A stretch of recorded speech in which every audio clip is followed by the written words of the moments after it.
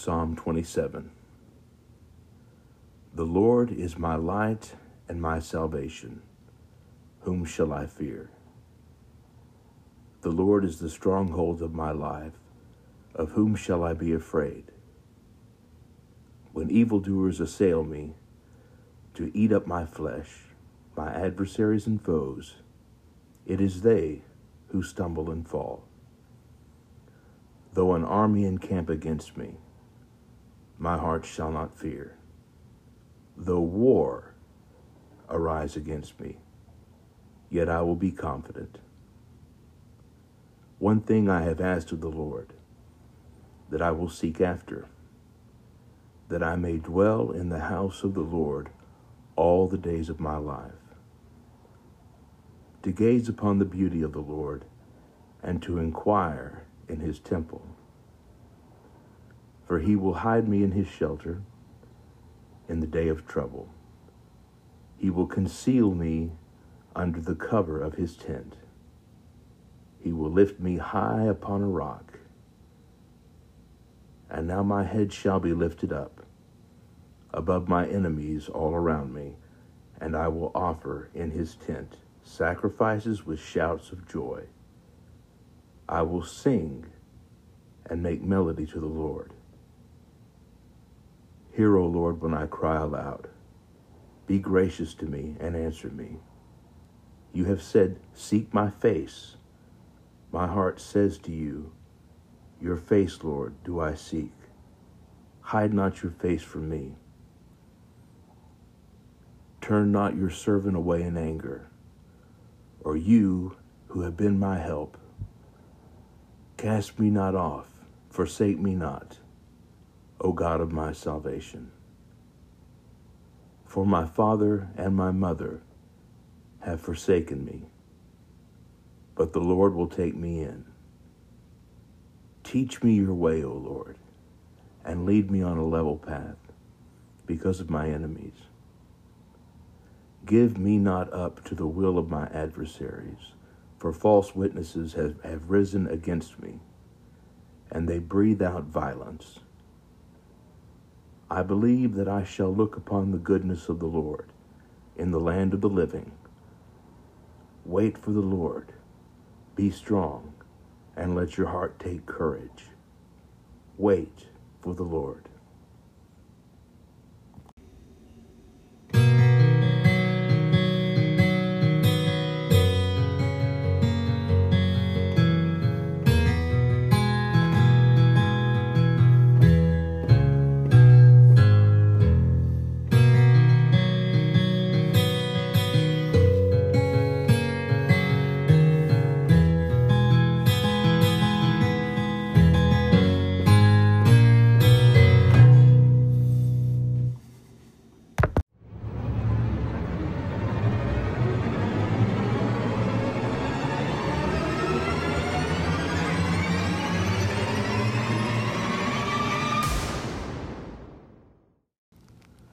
Living the Proverbs day by day.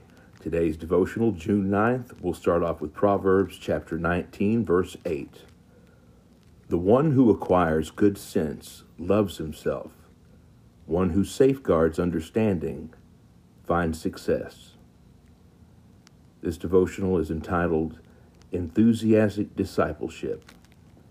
Ephesians chapter 6, verses 6 through 7. Don't work only while being watched, in order to please men, but as slaves of Christ, do God's will from your heart. Render service with a good attitude, as to the Lord and not to men. When you are excited about something, everyone knows it. If you follow a sports team, you wear their jerseys and cheer when they win. If you discover a new book, you can't wait to tell all your friends so they can read it too. Are you as excited about your relationship with God as you are with your sports team? Jesus doesn't want you to be a run-of-the-mill, follow-the-crowd kind of person. Jesus wants you to be a new creation through him. He has given you the gift of eternal life, and that is better than any touchdown could ever be. When you realize how much God God's love changes our lives here on earth and all that is promised once we get to heaven. You can't help but get excited. Jesus deserves your extreme enthusiasm. The world deserves it, and you deserve the experience of sharing it.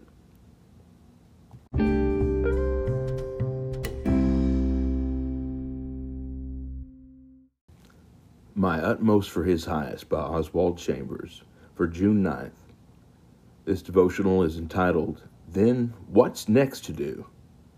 Luke chapter 11, verse 10. Everyone who asks receives.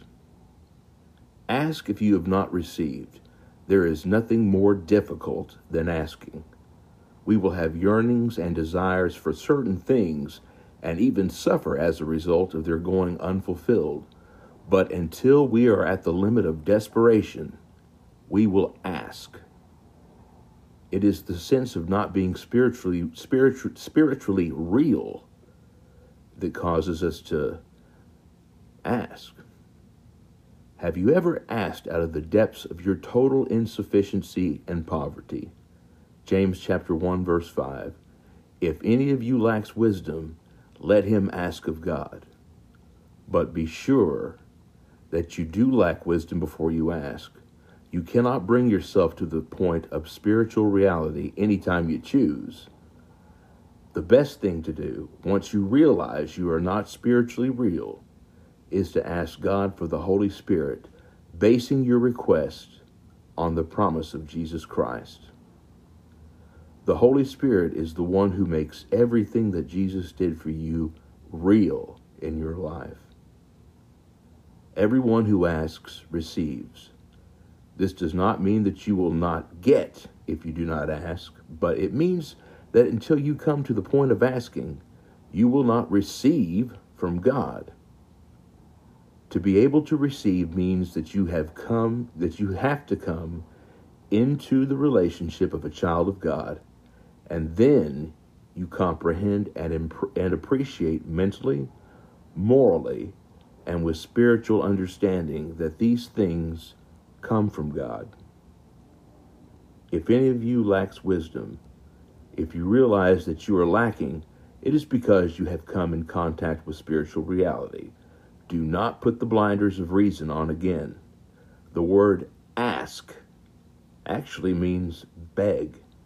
Some people are poor enough to be interested in their poverty, and some of us are poor enough spiritually to show our interest. Yet we will never receive if we ask with a certain result in mind, because we are asking out of our own lust, not out of our poverty. A pauper does not ask out of any reason other than the complete hopeless and painful condition of his poverty. He is not ashamed to beg.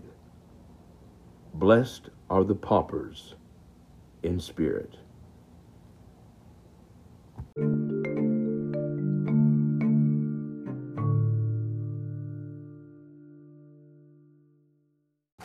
Streams in the Desert, June 9th.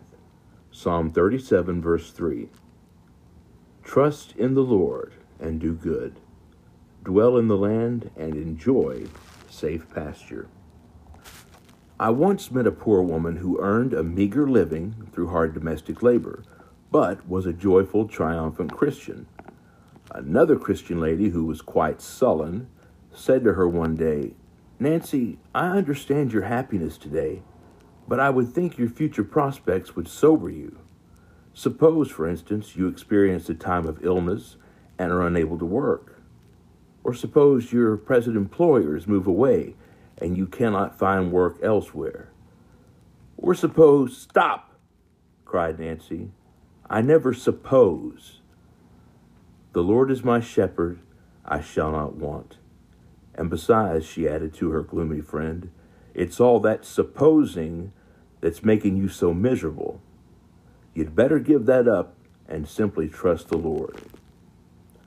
The following scripture is one that will remove all the supposing from a believer's life if received and acted on in childlike faith.